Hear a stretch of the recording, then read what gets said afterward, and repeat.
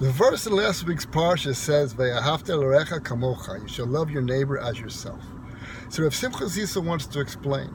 We know in Musaf that the angels say, they ask one another, where is Hashem?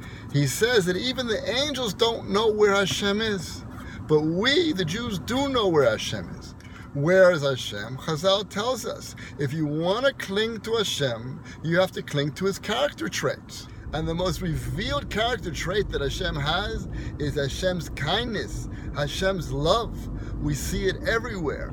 We know that Hashem loves us. We can see that Hashem gives pleasure to His creation. He is giving to us, He's creating us, and He's giving.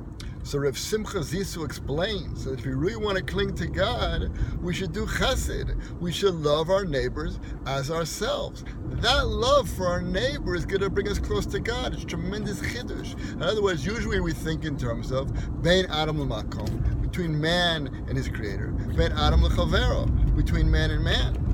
But now it's coming out that really, if we want to get close to our Creator, we should love our fellow man. That's the thing that's going to bring us closer to the Creator.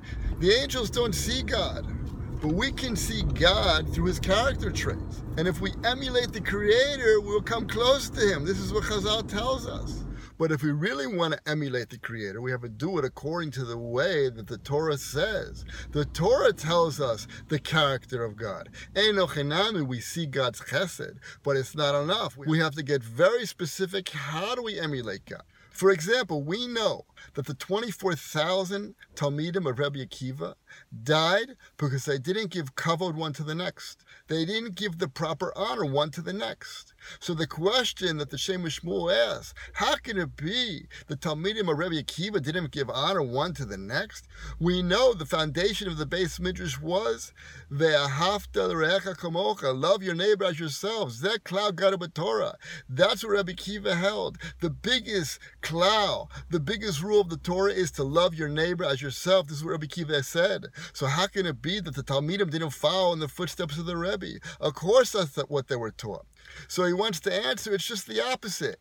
It's the love itself that stopped the honor. They loved each other so much, they forgot to give honor one to another, like two brothers, like a father and a son. The love was so powerful, they didn't give honor one to each other. So from here we see that in order to truly emulate our Creator, we have to do it according to the way the Chazal, the way the rabbis tell us, not just our own ideas. Even though it's true, we see that God gives love to all of creation, and He gives endlessly. We have to know the boundaries of when and where. If you give 3 ice creams to your kids because they want it, the kid's going to get sick.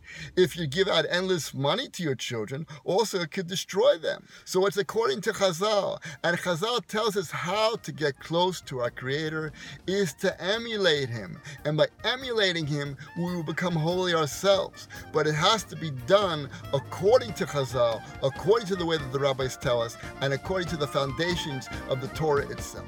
Thank you for listening. To get more enthusiasm for your Judaism, become a free member at globalyeshiva.com.